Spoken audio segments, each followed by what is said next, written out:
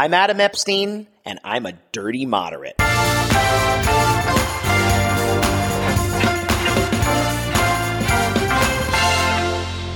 Hello, dirty moderates, and welcome to Stay Dirty, Stay Moderate.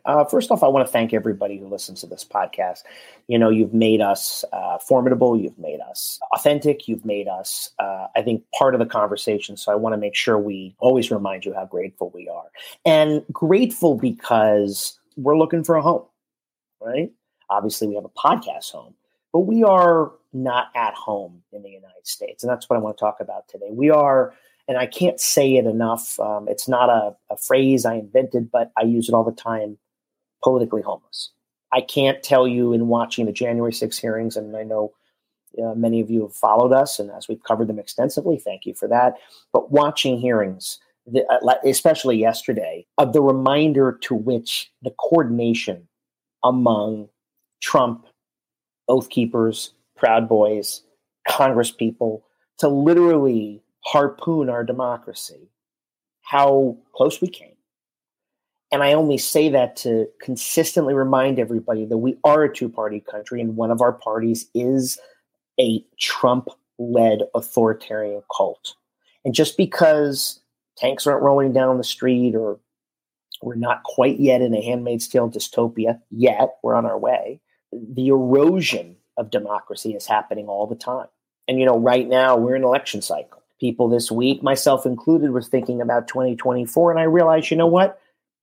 If we don't focus on 2022, 2024 becomes less significant. Not that it's insignificant, it becomes less significant. Because right now, in this cycle, the apparatus of our government, the state legislatures, local offices, school boards, but especially secretaries of state, people who certify elections in various states, are being populated, you might want to say, or installed in the hopes of ensuring permanent Republican rule.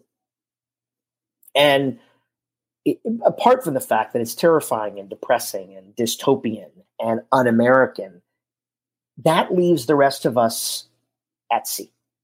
That leaves us looking for something, looking for a way to thread the needle, even if that's possible. You know, who knows if the twain shall ever meet or can meet, actually. Things are so complex. Things are so nuanced. That's what we pride ourselves here at Dirty Moderate on, is getting into the many intricate layers that make up people and ideas. And we're stuck in a binary, Democratic and Republican binary, where we don't even have a choice in a binary, not in my view. And so there are many, many people right now, and I'm among them, who will vote blue mostly this November because there's wolves at the door. What other option do I have? I actually was on Twitter yesterday, and I read that actually Joe Biden made a deal with President Labrador of Mexico to actually put money toward border security and infrastructure and processing immigration and actually dealing with the border, which, you know, we were told if we built a wall, we would solve that problem. If we actually took money out of a Pentagon budget, not authorized by Congress, to build a wall, which wouldn't stop people coming in, because not everybody comes in at the border. But we know that Trump said Mexico paid for it. Well, actually, Mexico's paying for this.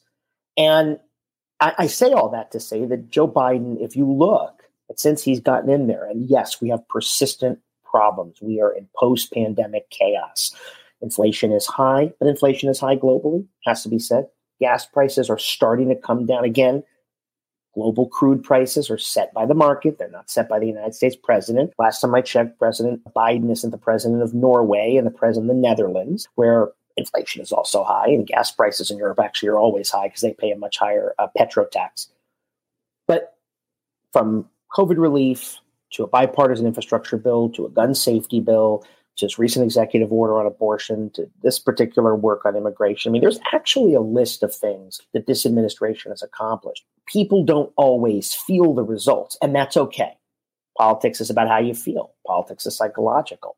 And I'm not saying this because I'm hawking for Joe Biden. I voted for Joe Biden, and I think he's assumed the presidency at maybe the worst time, you know, and pulling the country out of the mess Trump left and dealing with an ever-evolving pandemic and its challenges, its mutations, and dealing with democracy hanging by a thread is not easy. It's not a job I would want, and I'm never going to be a guy sitting in a cheap seat who says, you should do this, you should do that. We're like a nation of umpires, but nobody knows how to play the game. And that's part of the problem. Also, people don't know what the game is. And what I mean by that is many Americans, I don't know about most, but many Americans are a varietal of wine, right? They're a mixture. They're a blend. Let's call them that. Okay. They're like a little Syrah, a little Chianti, maybe a touch of Cab Franc, whatever it is, because those things can go together. You might be uncomfortable as a former Republican saying, I'm going to vote Democratic, but you're not that uncomfortable when you realize you would be potentially restoring the right for a woman to her own bodily autonomy, to choose, to get something passed there, to do something substantive about guns, right? To not use the government to solve your problems, but in the best sense, let the government be there to ameliorate your problems. This might be described as Eisenhower Republicanism, middle of the road, moderate centrism. Pragmatism. I just call it the real thing. And I sit here going, wow, I love that the Democrats are allies on abortion and guns. And Governor Gavin Newsom here in California, where I live, has made it now possible to sue gun manufacturers, making those manufacturers liable for gun deaths. Amen. Pass an assault weapons ban too while you're at it. Seriously, enough talk. It's pragmatic. No one's losing their right to own a gun. But you know what? Abortion was sent back to the states, and that meant actually that many women have now lost their right to make decisions about their body. Not everybody's fortunate to live in California or Vermont. And, if you're poor, it's worse. So these things matter, right? These are real world implications. Sometimes I think our politics get so myopic and narrow and quite frankly, selfish when all you hear about is, well, this is what I paid at the pump. This is how much eggs are. And they are. I don't have the numbers offhand, but I could be wrong. But I think that the price of dairy or something or eggs has gone up 30% or something under this inflation, which now is at 9.1%. Okay, it is the highest in 40 years. But there is life beyond that. There are things elsewhere that matter. And I think we're in a searching phase because you've got a terrible seditious threat to democracy that's ongoing. It's being fomented now. It's being nurtured. This sort of movement isn't all based in ideology, right? It's not like all of a sudden everybody in the Republican Party has turned into the former Chilean dictator Pinochet or Cambodian Pol Pot, a mass murderer there, or Stalin or even Hitler, that type of thing. I think we broaden those comparisons to our disadvantage. But for the sake of staying in power, rigging the game is what they want to do. And you know what? Rigging the game means that they will have to answer to a certain group of people, and they're going to be answering to not the vast middle of the electorate where many of us sit, not even loyal people in the Democratic Party, not even people all the way on the left, but to a minority of people on the right? This is the thing. 25%, 30%, whatever it is that MAGA is. It's worth noting that 25 to 30% of America has always been batshit crazy. That is not new. What's new is that they're there, they have a voice, and they've been welcomed to the table, right? They weren't even at the kids' table. They were somewhere, you sent the food down to the basement or you fed them meat under a door, okay? And I know I'm being cheeky here, but think about it now. The monsters are here, right? The monsters are surrounding us. And they're not as, shall we say, docile as traditional politics would like us to believe. These are people that will do what they need to do ravenously to send the country backward. And there will be people in power, namely a right-wing Trump-Publican, Trumpsurrection party that will cater to them. And those politicians know that if they rig the system, right, they're only answerable to a small minority. New York Times poll today, Nate Cohn, who does all the polling, shows that the midterms are going to be a lot closer than previously thought. I mean, again, we're a little bit far out still. It's July. But they're not going to be necessary. It may not be a blowout because the gap has narrowed, this chasm where people who are dissatisfied with Joe Biden are just automatically going to vote for a Republican. Many of them don't want a Trump-Publican in there. Many of them are in the purple areas. There's like 25 competitive House seats, right? Probably 8 or 9 competitive Senate seats. But these votes are up for grabs. Why are they up for grabs? Well, because a woman lost her right to choose in many of these states. And there's shooting after shooting after shooting, right? Babies in Uvalde, dead. The cops, we find out, 77 minutes they stood there as those kids were massacred. 4th of July, 7 people killed. Annual tradition, a parade. That's evil. But what makes the evil perpetuated is the idea that nothing can be done. First of all, a lot can be done. I say it all the time. Vote.org, vote.org, vote.org. 101 million people did not vote.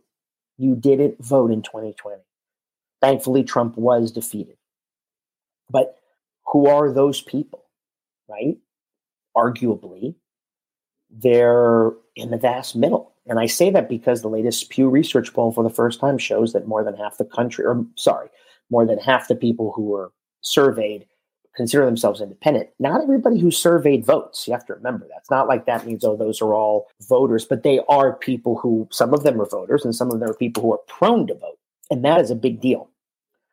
Because how about candidates that do shun the label of DNR and do what they think is right? I'm not a Pollyanna. I get it. Politics is brass knuckles. It's brass tacks. It's hard work. It's grueling. It's brutal. It's cynical. It's corrupt. Okay, all those things are true. But when you have a voting population that doesn't vote, then you have a system that you deserve, right? Imagine if the midterm turnout is huge and the Republicans just do poorly, right? Especially at the state level. And state legislatures are narrower. So the Michigan state legislature, by the way, may swing back to blue.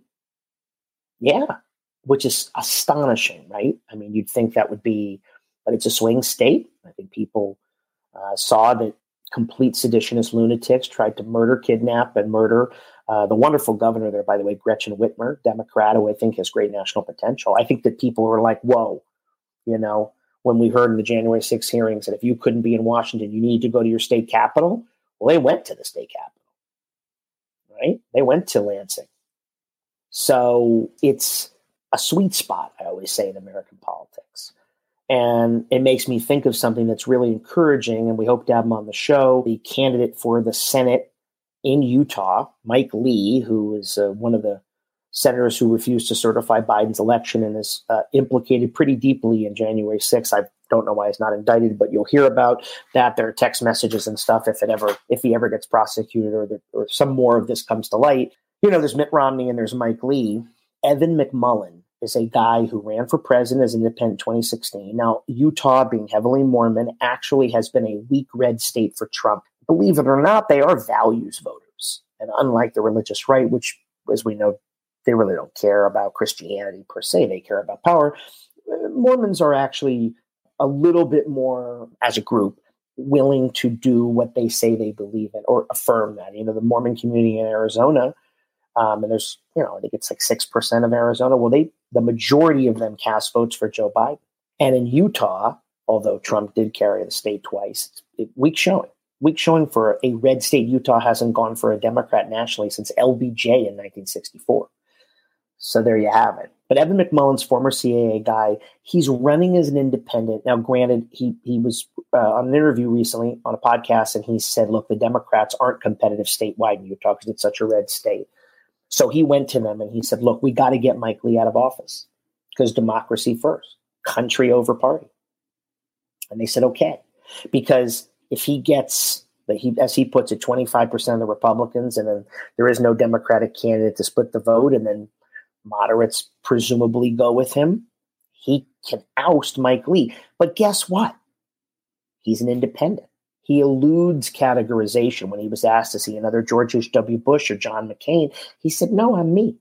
I am a believer in finding a way for the country, right, although we've always been fractured and we've always had divisions, but to come together and govern, to find a way to have again the common language. that continues to be drowned out by the language of hate, the language of vengeance, the language of lies, and the language of treason. Trump and his team committed treason, and I say this alongside, not because Evan McMullin committed treason, quite the contrary. He's a real patriot. But because a guy like Evan McMullin is what the conservative movement or the center-right movement, if you want to call it, should be after. Somebody who does appreciate a kind of traditional limited government message, but is a pragmatist, realizes that both sides have to work together, finds himself or herself socially forward in their views on cultural issues, who doesn't demonize marginalized communities to win votes and to cling to power. That's Ed McMullin. And he's the antidote to what we're facing now, a guy like that. Many people in this country want that antidote. They want that solution, right? They want to find a way to fumigate, right? This disgusting layer of treasonous thought and lies and division, and quite frankly, racism. That's now, it doesn't feel anymore like it's on the sidelines. It hasn't for a while. It feels like it's coursing through our system. You might say it's now a feature, not a bug. Doesn't mean the whole country, but because they're loud and their influence is disproportionate. Some of that's because of gerrymandering. Some of that is because of structural disadvantages in the Electoral College. But there they are. There they are.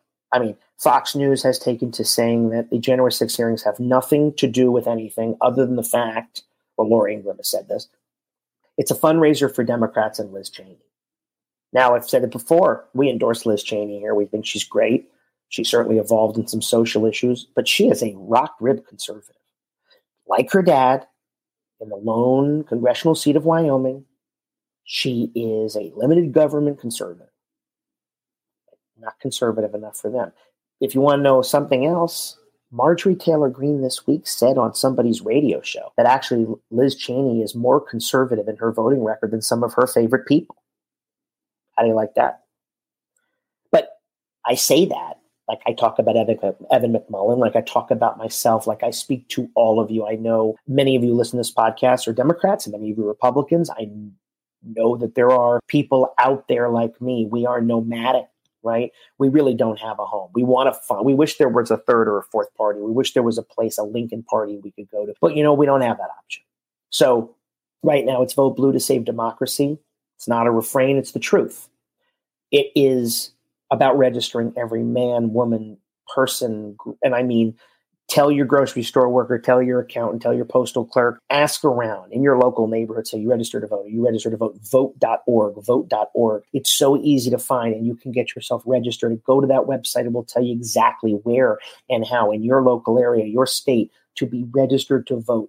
Because we have to have a battalion, right? Even if we're homeless, we have to join forces. We have to be a battalion for the American way. We have to be the antithesis of Trumpism, because it's America or Trumpism. You can't have both. Ask your friends and family if they voted. Don't be scared.